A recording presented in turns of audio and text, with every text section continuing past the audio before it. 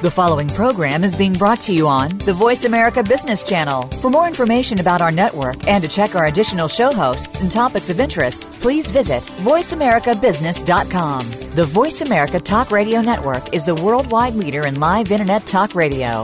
Visit voiceamerica.com. The views and ideas expressed on the following program are strictly those of the host or guests and do not necessarily reflect the views and ideas held by the Voice America Talk Radio Network, its staff, and management.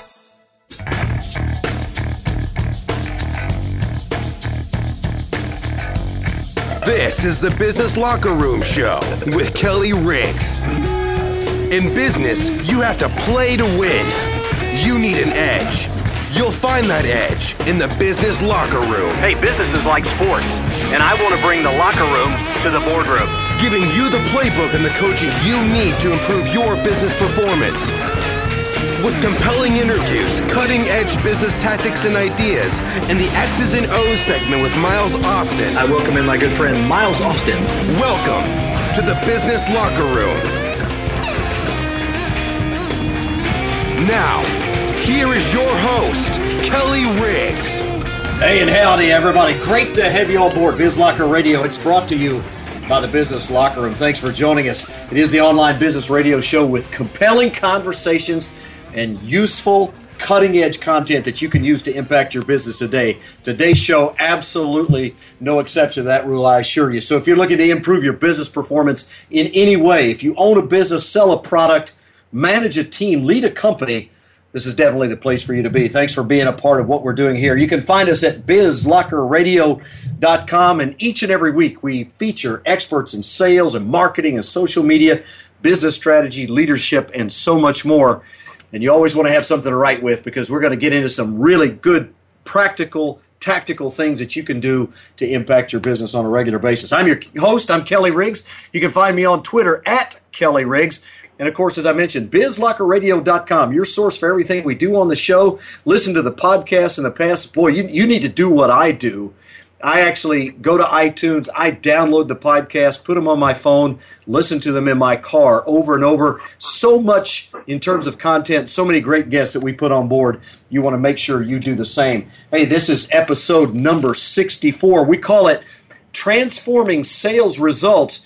Just a few minutes, my good friend Mike Kunkle will join us from Dallas, Texas, and we're going to talk about sales, and we're going to get into some very significant things, but want to give you some sense of what's coming down the road. Man, are the guests just piling up, and are they getting better and better every week? Next week, a gentleman by the name of Steve Baker will join me. He's a vice president with The Great Game of Business, and if you haven't read that book, it goes back a ways, written by Jack Stack, who was the CEO of Springfield Remanufacturing Corporation. The Great Game of Business, a phenomenal book. It's about open book management.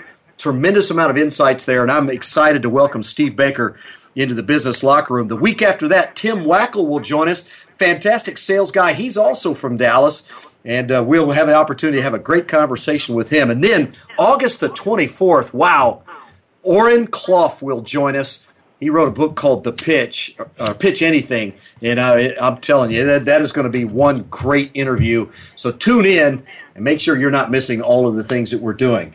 Biz Locker Radio presented by the Business Locker Room, and I'm excited to welcome in a really, really talented guys. As sales guys go, and I know a bunch of them, as sales training and professionals go, sales training and consulting guys, Mike Kunkle is among the very, very best that I know, one of the smartest guys I know in terms of what he brings to the table in the selling world. Let me tell you a little bit about him. He's a training and organizational effectiveness leader with expertise in Salesforce transformation. He not only teaches it, but he did it very effectively for many, many years. At one company, as a result of 6 projects, he and his team delivered an extra almost $400 million in revenue year over year. He says, quote, "I've got a special passion for highly customized sales training and performance systems that are based on performance lever analysis." We're going to talk about that. Hey, Mike, it is great to have you on the show, my friend. Thanks for joining me. Hey, Kelly, it's great to be here, and that intro is just like my mom wrote it. Well, she did a nice job for you, man. Do you pay her well? I should. Hey, you can find Mike Kunkle online at Mike MikeKunkle.com, just like it sounds. And, of course, if you're not following him on Twitter, you need to add him to the list, at Mike_Kunkle. And but when you read his stuff, you want to make sure that you allot the adequate amount of time. Mike doesn't write a 2-minute expose. I mean, he lays it out there. Mike, you get a lot of grief from some of your colleagues out there for what you write, don't you? I do, but I write periodically. So when I publish it, I try to hit somewhere between 1,800 and 3,600 words.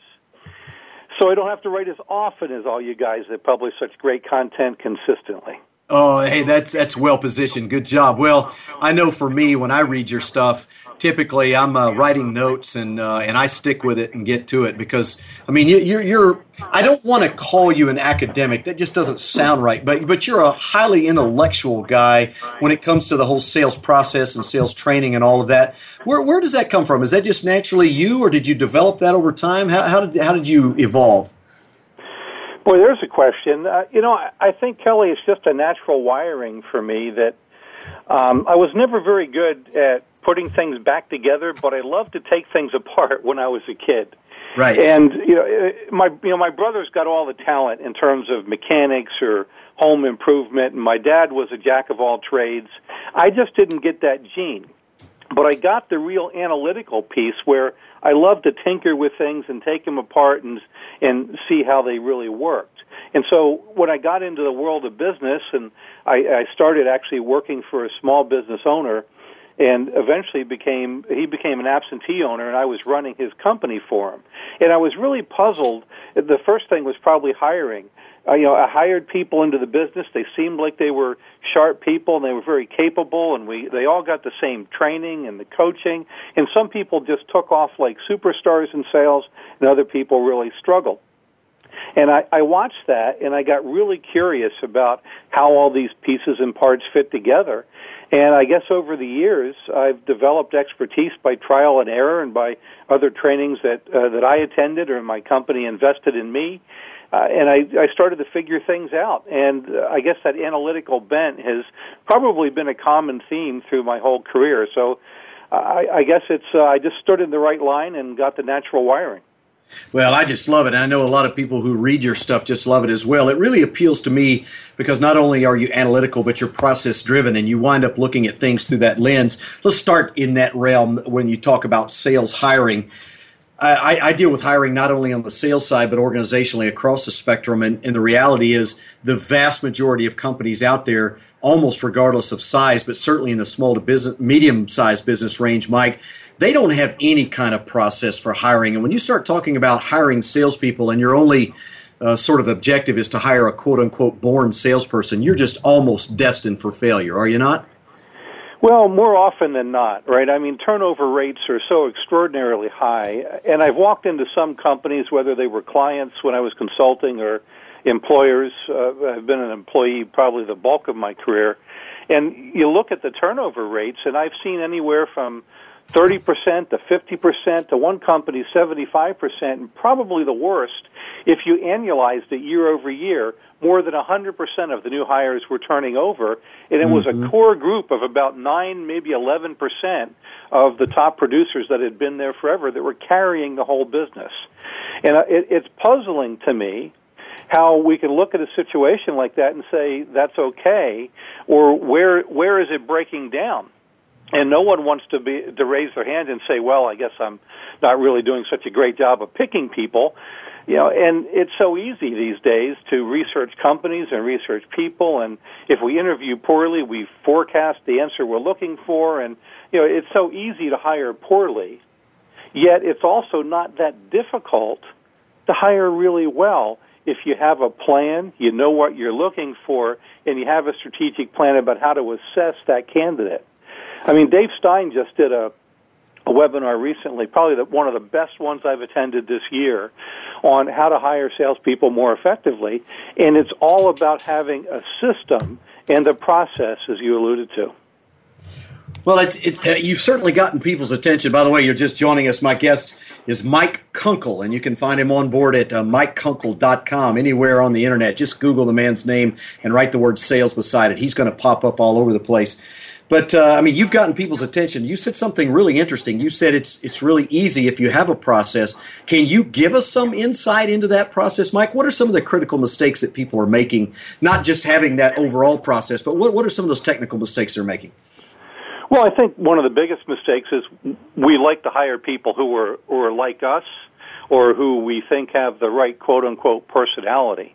And while personality assessments, if used properly, can really help you pare down and find more people like your top producers, trying to thumbnail that or trying to assess it in an interview just by having a conversation with people, very, very difficult. So getting into some of the patterns like hiring people who are like us or hiring people who are quote-unquote great talkers, because, hey, if you're in sales, you got to be a great talker, right? So there are so many stereotypes and so many mistakes like that. And, another is there's no plan. They'll have 4 or 5 people interview a candidate, but there's no plan about who's going to ask what questions. And at the end, are they going to get together and calibrate and rate how well the candidate answered them? Were they the kind of questions that would help us decide that they have a skill or a trait or behavior? Are they behavioral questions? I mean, Kelly, it's funny. For years and years, everybody can say, oh, yes, behavioral interviewing is the way to go. Now, I've done a fair amount of interviewing in my career, and I can bet over the past 25 years, I could only cite about 5 interviews where someone actually sat down and asked me behavioral interviewing questions and forced me to stick to the format. That's a pretty poor batting average. What typically do people do, even if they start out that way, Mike? Where do they run off the rails? Well, the big thing that happens is they start out by saying, well, let me tell you about the job, and let me tell you about the company. And, boy, at that point, my pen is flying, right, because they are forecasting to me all the answers that they're looking for. Now, right. I'm a little different animal when I'm in an interviewing process. I'm just going to tell you the way it is with me, because I'm looking for a real fit, too. But I don't think that's the way that the average bear is wired. If you're looking for a job and you're a salesperson, you're listening for what they're looking for, right? You're reading the job description that they give you. You're listening to the questions that they ask you, and you're especially listening for all those forecasts that they do, all the foreshadowing. Well, yeah, we need somebody who is really hardworking. Do you think the person that's answering the question is now going to be hardworking? Right? And that's just one silly example, right? But right. That is a common theme that I see, where we forecast what we're looking for, we tell them everything up front, and then we ask them questions to see if they're like that. How well do you think that's going to work when you think it through? Yeah, the alternative too, Mike, I'm sure you've seen this as well, is most interviews just turn into resume reviews. Oh, I see you went to this college. Oh, I see you've had this job. Oh, I see you did this, that, and the other thing. And it's just, really? We had to have a conversation to confirm what you had on your resume, which is ironic because many times even what's on the resume is not altogether true.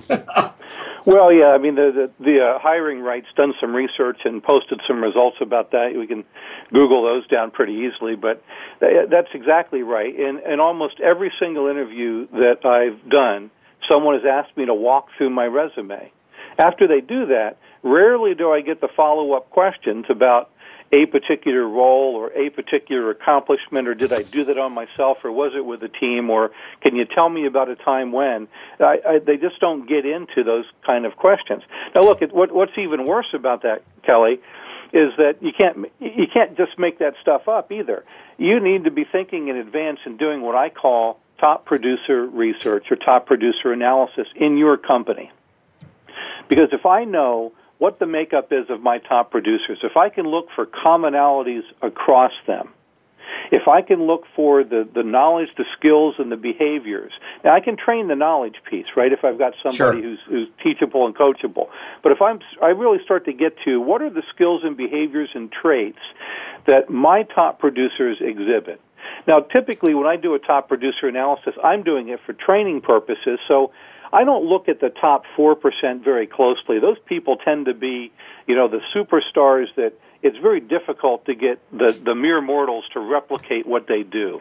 So right. I kind of cross them out, and I look at the 16% below that and say, all right, these people have figured out the magic sauce in this company with this product set, with these customers, and if I can get other people to do what they're doing, hey, that'll be phenomenal.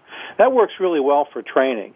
But if I'm hiring, not only do I want people like them, I do want more people like that top 4%.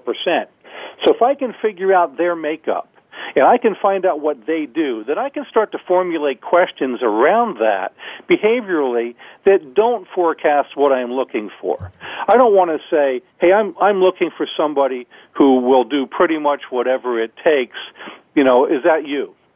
What I want to do is, hey, tell me about a time when you were in a really difficult situation, struggling to make the right connections with a customer, struggling to really understand their needs. Tell me about how you attacked that situation, how you got it under control, and how you won the sale in the end. Yeah, that's a very different question, right? That's an extremely different question. Yes. And in that story, that example that person is sharing with me, I may pick up on key things, or I want to even drill down further. Now, these are tougher interviews. They're harder to prepare for. They take more time. But at the end of the day, when you start doing an analysis of what a hiring mistake costs you for a sales rep and what your turnover is costing you, I'd rather put the time in up front in the analysis and the preparation and reduce the turnover in failed salespeople, because the return on that investment is phenomenal.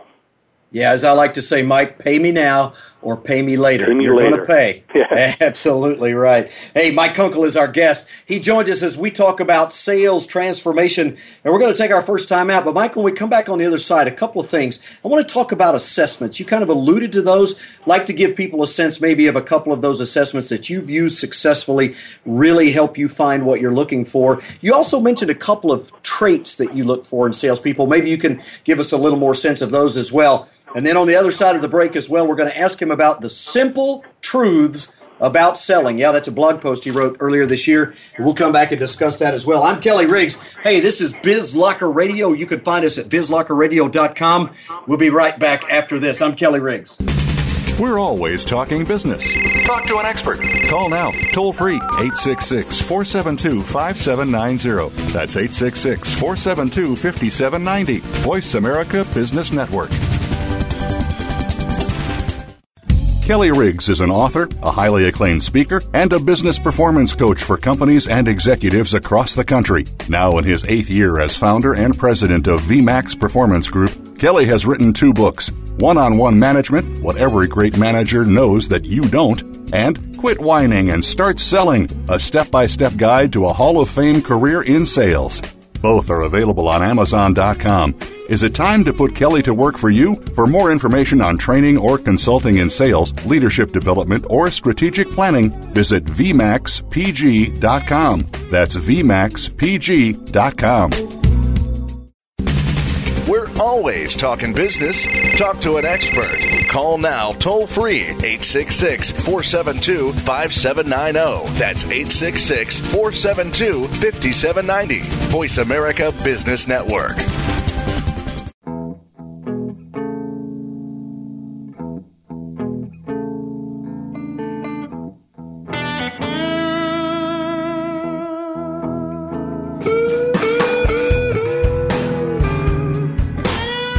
Hi, this is Jill Conbath. More great conversations straight ahead with Kelly Riggs.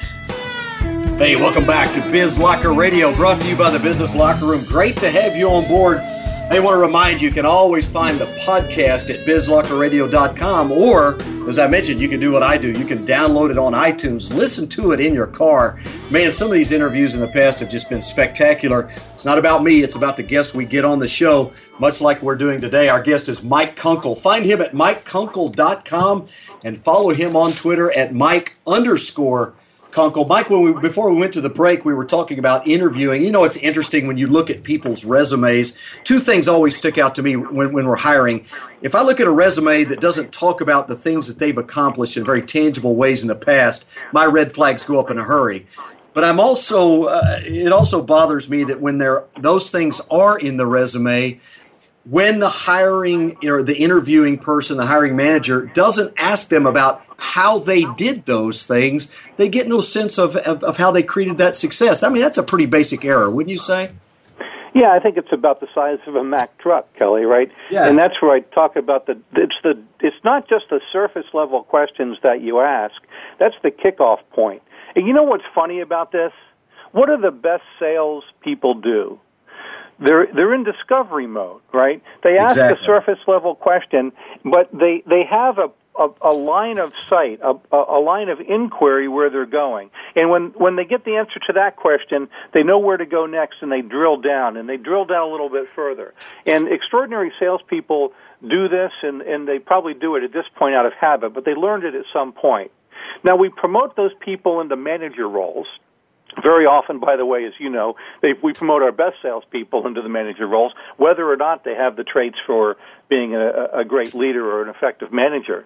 Correct. And then what do? It's like the second they're promoted, this whole ability to question goes right out of their minds, and they don't interview that way. They don't coach that way. It's like, oh, I'm done with questioning now because I'm no longer a frontline sales rep.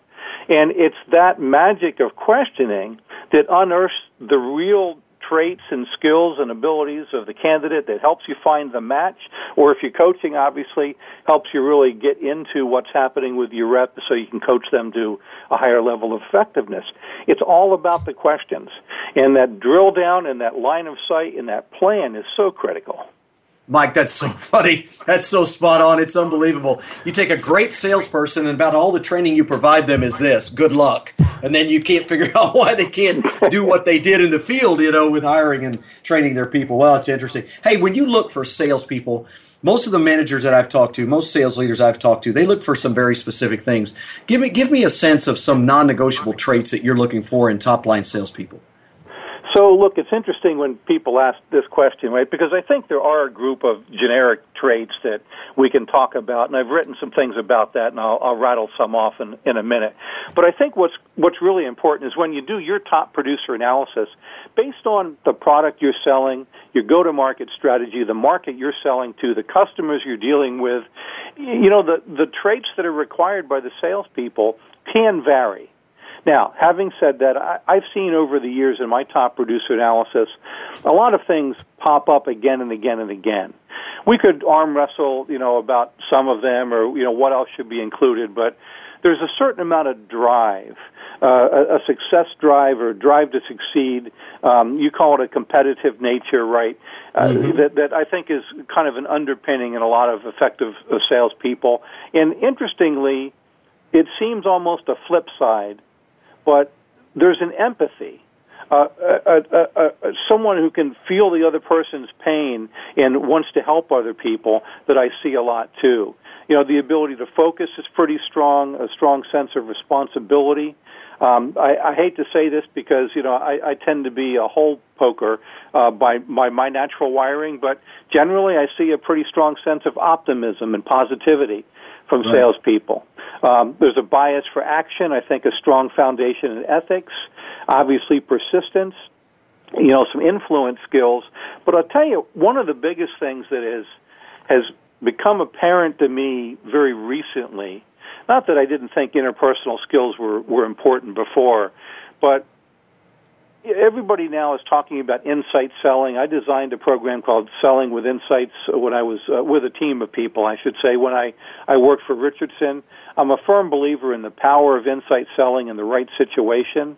But one of the biggest blocks that I see get in the way of success with insight selling is a lack of really strong interpersonal and basic communication skills. And it comes back to the same thing we've been talking about, the ability to have a line of inquiry and follow through on it, discovery skills, the ability to hold a conversation with someone effectively and really get into a topic deeply with them without making them feel like they've got the spotlight in their eyes and they're in the interrogation chair. That's a foundational skill that I think is so important, and it goes beyond that quote-unquote great talker thing to really be a great listener and to be able to get in a topic and get in it deeply and do it in an engaging way with someone where they feel like they're really involved in it. When it's over, it's like, wow, that was a great conversation. It's that dialogue that is absolutely so critical. And I think you start to put that in the melting pot with some of these other things, and you get somebody that in many situations they're going to figure out things. There's a certain level of cognitive in there. Mm-hmm. Despite all the jokes that we might make sometimes about salespeople, by and large, especially the top producers that I've studied over the years, these are smart people, Kelly. These are people that they may not have, advanced degrees, or they may not be phenomenal in mathematics, but these are people who have some real street smarts, and they're people that have a fair degree of business intelligence. And so, I think it's a very well-rounded individual who, just like someone who achieves high levels in sports or anything else, those top performers tend to be, real athletes, corporate athletes, as someone else calls them. Yeah, I couldn't agree more. It's a challenge because it's tough to really put your finger on those things. It's not a pure intellectual capacity. It's not a big encyclopedic knowledge of information, but it's someone that really can read situations, someone that can think on their feet and go where the conversation takes them. They're not locked into some rote sort of patternistic kind of thing. And I don't know how you go about finding them. That leads us directly into something that maybe will help us, and that's assessments. You mentioned assessments. You alluded to them. Are there some that you like out there that you like to use? Well, sure, yeah, and I can rattle some off, and I don't mind doing that. But there are so many out there today, and I'm sure that many of them are really good. I think the most important thing is to understand that there's a certain level of statistical validation that's required to prove that assessments work effectively. And if you're going to get into these, you can do internet searches on it. You can find some government resources on it, and I know that always makes people want to laugh, but there really are some good government resources on the effective use of assessments, especially about the legalities and things involved. But I like assessments, Kelly, that assess a variety of things. Just in the same way that we just talked about, there's a whole series of different traits that that could define your top producers and your company, your product set, your industry. So how do you figure that out? Well, one of the things I like to do is use assessments and assess the top producers, and assess your middle producers, and assess your bottom producers. And then start to look at whatever that assessment covers, right? Most of them cover at least the big 5 factor. And you can, people interested in that can do an internet search on the big 5 factor or psychometrics. They'll see a ton of different things about that. That's probably one of the most validated models for personality assessments. But I know an assessment, Profiles International, is a company that I've worked with before. They do personality pieces. They do a piece on occupational interests, and they have a cognitive piece. And there have been some studies, one came out of the University of Michigan, they showed when you look at more factors or a variety of factors in your psychometric assessments, they tend to have a higher degree of accuracy. Now, there's another company called Chally. Chally does really great assessments. They don't get into personality specifically and purposefully. They believe their approach is it's the competencies that matter. And they've mapped out, I think it's 22 different kinds of sales roles and the competencies that are required for success in those roles. And so if you take that master assessment from them, it'll map you against these 22 different roles and tell you which ones you're a really good fit for, which ones you're a fit for, and which ones you might avoid. And if you understand what your sales role is and you pick the right role to match that, you'll find someone with competencies that are pretty close to what you're looking for. Now, if you use that competency model and a personality model, and maybe throw in like this occupational interest, I think you start to get a much more robust profile. So, back to my story, you do your top producers, you do your middle producers, you do your bottom, and you look for statistical differences across those. And then what you start to get are ranges. So let's think in maybe a scale of 1 to 10. On one side of that, maybe most of your low producers are somewhere between 2 and 4. Or maybe your top producers are more in that particular scale on a 7, 8, or 9. Or sometimes you get 4 wide, right? It might be 6 to 9. And so what you look for is a pattern. And you look down the left, you see all the traits and characteristics. You look at these scales on the right, and you start to see this pattern emerge of how your top producers are different than the others. Well, then what you do is you start to assess people and look for people that fall in that pattern. There's no exact match, right? But when you have a pattern, then some of the best assessments say, well, this person is outside of this range, or they're pretty close on one side or the other. Here are some behavioral interviewing questions you can ask to dig more into that area. Because there isn't, in my opinion, an ethical assessment company today who says that you should use their assessment and make your hiring decision solely on that data. Right. The very best I find are ones that say, well, you should use the assessment to make about a third of the decision, but you also want to do behavioral interviewing. You also want to do simulations. You also want to do reference and background checks. You want to really cover your bases, and again, it's a process. It takes time, but pay me now or pay me later. Yeah, exactly. You know, I can just hear sales managers now listening to this show. They're just like, you know, they got their hands up on their head. They're like, my head hurts. That's so much work. But, I mean, that really is the point. It's a lot of work to create a great sales team and to create a group of salespeople who can go out and be successful on a consistent basis. But, you know, I think for me, the biggest challenge that hiring managers have to overcome, especially in sales, Mike, is the thing you alluded to earlier, is we start finding what we want to find. We get halo effect. Oh, this guy looks like me. He sounds like me. He sounds good. And then we start ignoring the rest of that stuff. And to me, if we don't learn anything from what you're saying today, is you've got to set some very tangible benchmarks and be willing to trust those benchmarks. That is exactly right. You know what I've seen almost every time I've implemented a hiring process like we're describing, and I've done it now probably 8 or 9 times, different companies and clients, is that initially managers will want to buck the system. And we give them, I give them the ability to override if they want. Right? They see the assessment results, they don't buy them. They see the interview results, they think they're stellar, and they ignore any red flags. And so I give them the ability to go ahead and hire that candidate. Well, you know what happens, right? That candidate fails miserably, and the next time around, they have a little bit more trust in the system.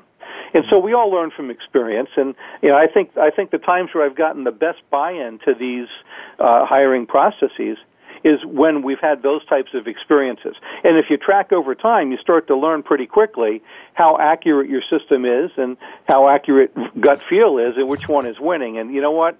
In probably 25 years or so of doing this to some degree or another, I've never seen the gut win consistently over the system. Now, I have seen, and I think this is a fair point that people need to hear, I have seen gut feel sometimes win over the system. Yeah, even the systems are not perfect. But if you trust and accept in the system and go with it the majority of time, and you use it consistently so that your hiring is fair and ethical, and you don't get yourself in legal trouble, you'll be far better off in the end than if you make, you know, one-off exceptions for candidates and not follow the rules sometime, exposing your company to legal risk, et cetera. Now, in terms of the managers, right, in their head and their hands, boy, I totally agree. Having been a sales manager, if I had to do all of this on my own, right, it would have been very, very difficult. So this is where sales leaders need to interface with human resources. They need to engage perhaps sales enablement if they have sales enablement at their company or think about getting it. They need to work with other experts and people. They need to hire outside resources if they need to get somebody to put this stuff together for them so it becomes a plug-and-play system that busy sales managers can then benefit from as opposed to practically sinking the ship just trying to hire people. Yeah, no doubt about it. Mike Kunkle joining us as we talk about selling and hiring salespeople and so forth. Just about a minute before we take our next break, you wrote something called The Simple Truth About Selling. It starts this way. Complex B2B selling is not easy, but it is a lot simpler than some want you to believe. Give me a little intro to that. We're going to come back after the break and talk more about it. But what is the point you're trying to get across? Well, you know what, Kelly? This isn't rocket science, right? It's really about understanding what's going on somewhere else, where the pains are, where the gains are, how our product or service fits into it, who's making the decision, how they're making the decision, and how do I have to work with them to earn their business.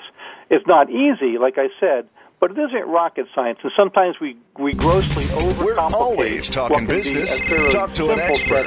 Call now, toll free. Hey, we're going to come back after the timeout. More from Mike Kunkle, and your notebook's getting full. You got a lot more ahead of you because we're going to continue our conversation about the simple truths about selling and get some Kelly of those Riggs from is Mike. an author, a highly acclaimed speaker, and a business performance coach for companies and executives across the country. Now in his 8th year as founder and president of VMAX Performance Group, Kelly has written 2 books, One-on-One Management, what every great manager knows that you don't, and Quit Whining and Start Selling, a step-by-step guide to a Hall of Fame career in sales. Both are available on Amazon.com. Is it time to put Kelly to work for you? For more information on training or consulting in sales, leadership development, or strategic planning, visit VMAXPG.com. That's VMAXPG.com. We're always talking business. Talk to an expert. Call now, toll free, 866-472-5790. That's 866-472-5790. Voice America Business Network.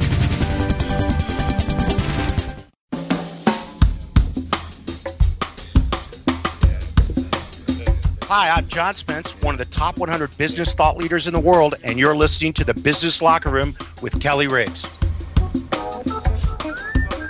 Hey, welcome back to Biz Locker Radio. Great to have you on board. I'm your host, Kelly Riggs.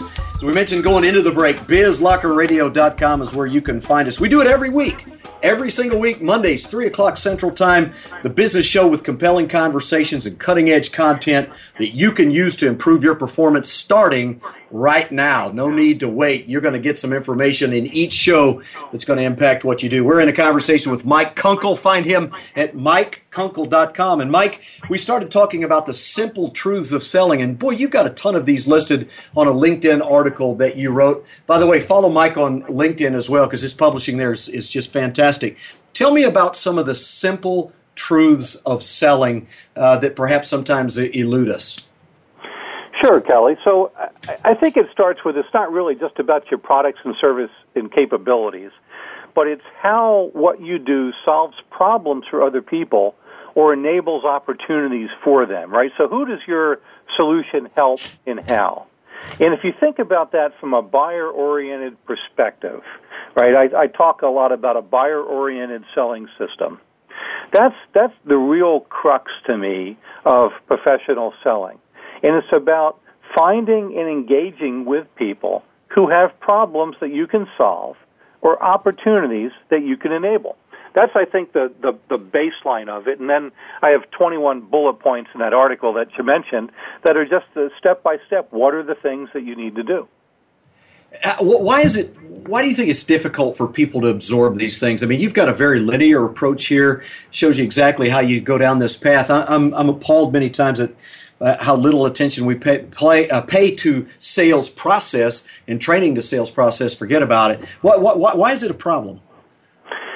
It's an age-old question. I'm not sure that I've got a phenomenal answer for you. I think what happens is that, generally we tend to be sort of, the center of the universe, right? And so we know that we've got goals, we've got pressures, we've got sales that we need to make. And so we're a little like that old joke about the consultant, right? Everything that we've got a hammer, so everything looks like a nail. So we're just going out looking for nails and swinging. And, that's not necessarily the way that you're going to become a sales superstar. Yeah, I agree with you. I think people overlook the fact that how much time and effort goes into effectively leading a sales team.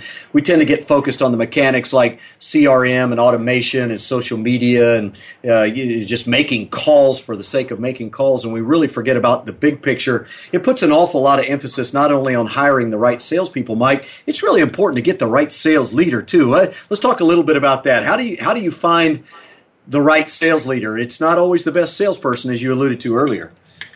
No, but that's what happens most frequently, right? So Kelly, I've read I've read everything you've published, and I certainly have read your books, right? So I think about the leadership that you write about, and if people aren't reading that stuff, they should be ashamed, and they should go get your stuff and read it, because you've got the best perspective probably on sales leadership than almost anyone else that I've run into.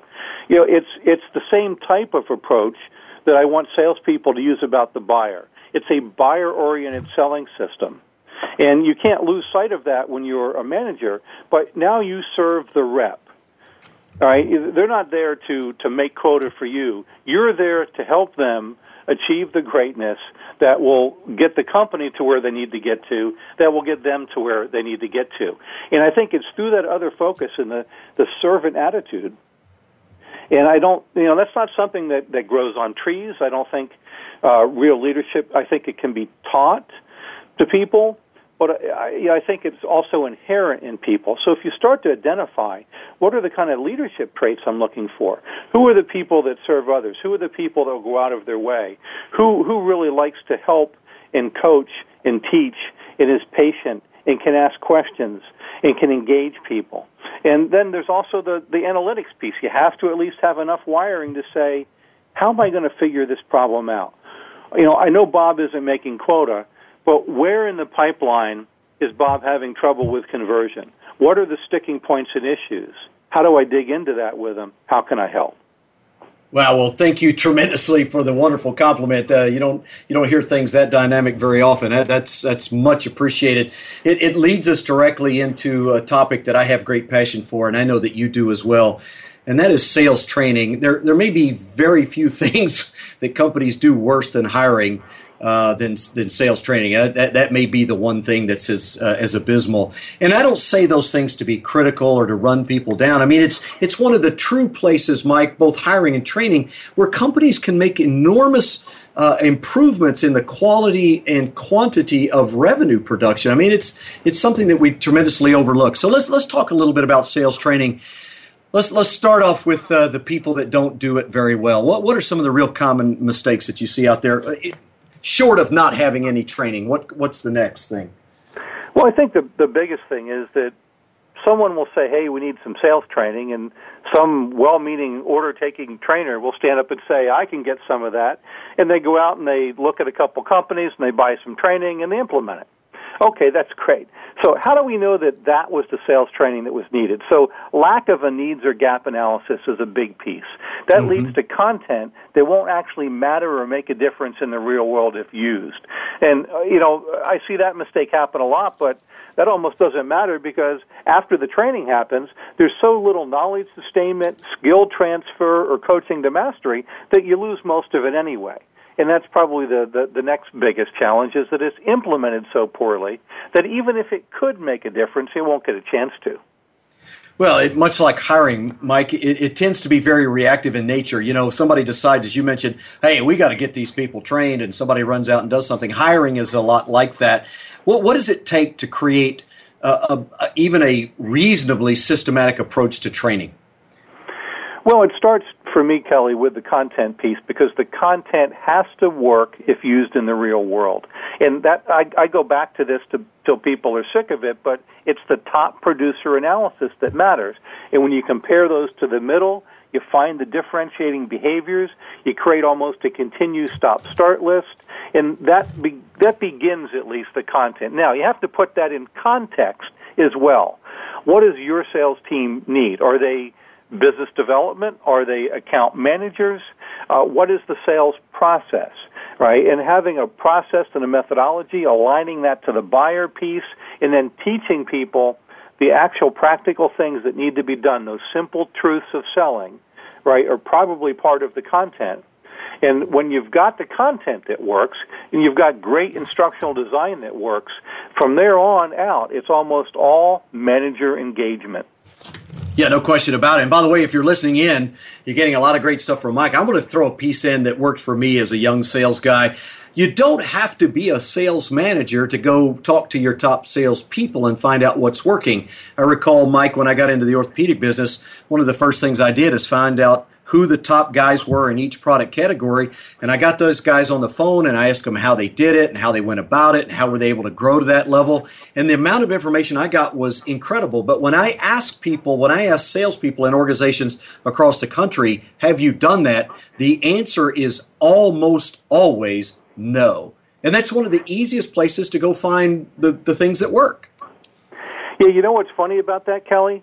In my experience, the two top producers, the people you'd want to go see and ask those questions, they are so willing and so giving of their time. Unlike sometimes, the what you think of the stereotype will be is, oh, they don't want to share so that I'll be as successful as them. I've seen the exact opposite. Me so too. When you go to them, they'll pour all of this stuff out to you. Now, you've got to kind of sort through it, and you've got to make sense of it and organize it. And that's a lot of what I do to help people in the top producer analysis is, okay, there's all of this information. And by the way, there is a catch. Most true top producers can't fully articulate what differentiates them from the rest. You almost have to observe them to truly finally get to the ground level, because there are limits to how they can express and tell you what the differences are. You have to see them in action, and then sometimes that's where the real nuggets come out. And so if you can get out and ride with your top producers, even better. But if there's a guy like me or sales enablement or sales training who can do the analysis and translate that into training and does observation as part of the process, that's where the real magic happens for me. Boy, what a fantastic point. I mean, that's extraordinarily important. If you're tuning in, you want to take note of that, because I would agree with that 110%. Is many times your top producers, they'll tell you a lot of technical things they're doing, but when you see them in action, you see dramatic differences between what they do and what average or below average people do. And that places a lot of emphasis, Mike, on the sales manager. A lot of sales managers that do ride-alongs, they're too busy trying to get involved in the actual selling presentation and all that to actually do observation and something that will help them in the coaching process afterwards. Give us some insight into some things that sales managers can do in those ride-alongs, some tips for them to get better at what they do. Well, the first thing, Kelly, is to make sure you're going to see something that needs some help. And most sales managers, they're busy, right? They're just, scheduling some time with Bob this month, and out they go, and Bob is taking them to their best accounts because, hey, Bob's no dummy. And so you're not going to really see something all the time that can really add value. My suggestion is, up front, do some analysis. And this is very simple, but I like to create a dashboard for managers that includes the conversion ratios between process stages.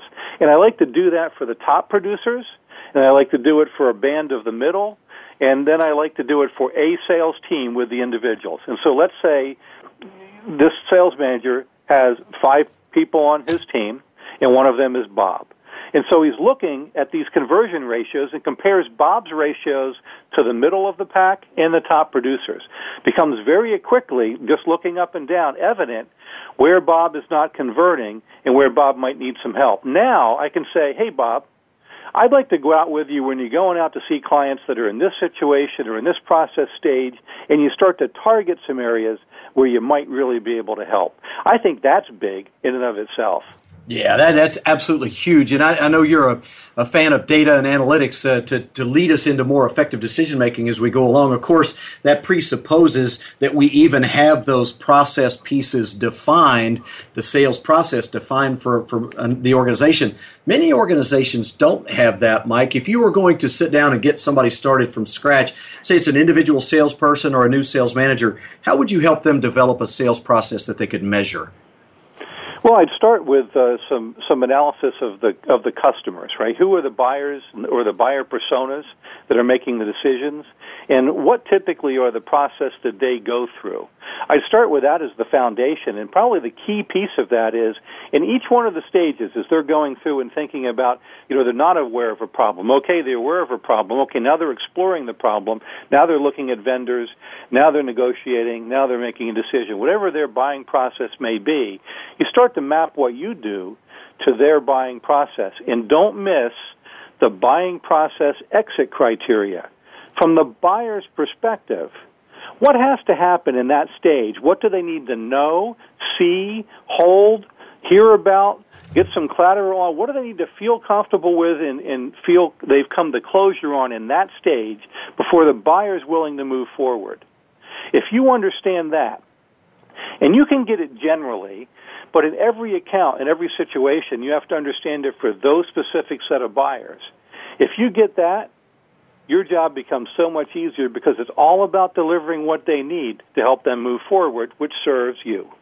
That's great stuff, Mike. We got about 2 minutes, actually a little bit less. Before we take off, I know that a good CRM package, well implemented, and that's a big phrase, but well implemented really can help in that sales process piece as well. I know there's big ones out there, but do you have one or two you like to recommend to small businesses or individual salespeople? Yeah, for small businesses, I'd take a look at Pipeliner, CRM. I'd take a look at Pipeline Deals. I hear those names come up time and time again, and Pipeliner does some phenomenal social work as well. I mean, they have an incredible blog and share a lot of great information. But they're a real up-and-comer, in my opinion, and Pipeline Deals is used by a lot of small companies with a great degree of success. Good stuff. That's Mike Kunkle. He's our guest. You can find him at MikeKunkle.com. Please make sure you read him on LinkedIn. His stuff is fantastic. And if you like the analysis, if you like the data-driven approach, if you really want to make your sales team better, he's the guy you want to start with. We have the opportunity to interact with a lot of very, very capable colleagues, and Mike Kunkle is right up there at the very top. You want to make sure you understand what he's doing. Mike, I can't say thank you enough. Thanks for joining us here on BizLocker Radio. Kelly, it's been a real pleasure. Thanks for having me. Oh, super stuff. Well, all kinds of content from Mike, and we tease him, but when Mike writes something, it's going to mean something, and you're going to read it. It's going to be there. You're going to be there a while, but trust me, it's not fluff, and it's not there just for the sake of being there. You want to go ahead and follow up and follow through on all of those things. BizLocker Radio, we do this each and every week right here on Voice America, and you will find us at bizlockerradio.com. And as I mentioned, you can download the podcast, put it on iTunes, listen to it in your car. But every single week, live, Monday, 3 p.m. Central Time, we're right here, and you'll want to join us. You may have noticed that Miles Austin is not here this week. He takes a week off from our X's and O's segment each and every week. Miles brings us something really fantastic to look at in terms of productivity. Last week, we looked at a tool called pick.co. You can find it online. It's great for scheduling, especially if you're a small business or you're an individual sales rep. There's a great tool for you to use. Go find that one as well. Next week, coming up, Steve Baker, The Great Game of Business. Really excited to have him on board. GGOB.com. Find out a little bit about them, and you're going to get a lot more out of what we're doing. Well, again, BizLocker Radio, bizlockerradio.com, the show with compelling conversations and useful content that you can use to improve your business beginning today. And by the way, one last thing, I get books from all of these great guests that we have on board. I mean, phenomenal books, and they autograph them, they send them to me, they say, Kelly, give them to your guests. Go on iTunes, rate and review the show, and we're going to send you one absolutely free. All you have to do is send me an email and say, hey, I put up a rating and review, I'm going to send you one. Most recently, Jeff Blunt sent us some great books, and we'll send those to you. Well, we're going to see you next week, again on BizLocker Radio. Thanks to Michael Sergett for making us sound a lot better than we really are. And we'll see you next week, right here in the Business Locker Room. Thanks for joining the Business Locker Room with your host, Kelly Riggs. Kelly will be back again next week for more business-building content and conversation for your playbook. Tune in Mondays at 1 p.m. Pacific Time, 4 p.m. Eastern Time on the Voice America Business Channel for another edition of the Business Locker Room. Remember, business is a competition. Play to win.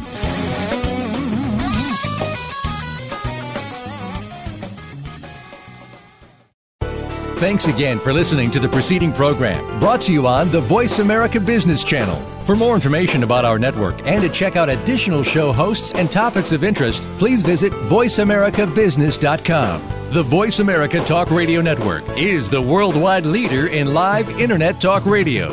Visit voiceamerica.com. The views and ideas expressed on the preceding program are strictly those of the hosts or guests and do not necessarily reflect the views and ideas held by Voice America Talk Radio Network, its staff, and management.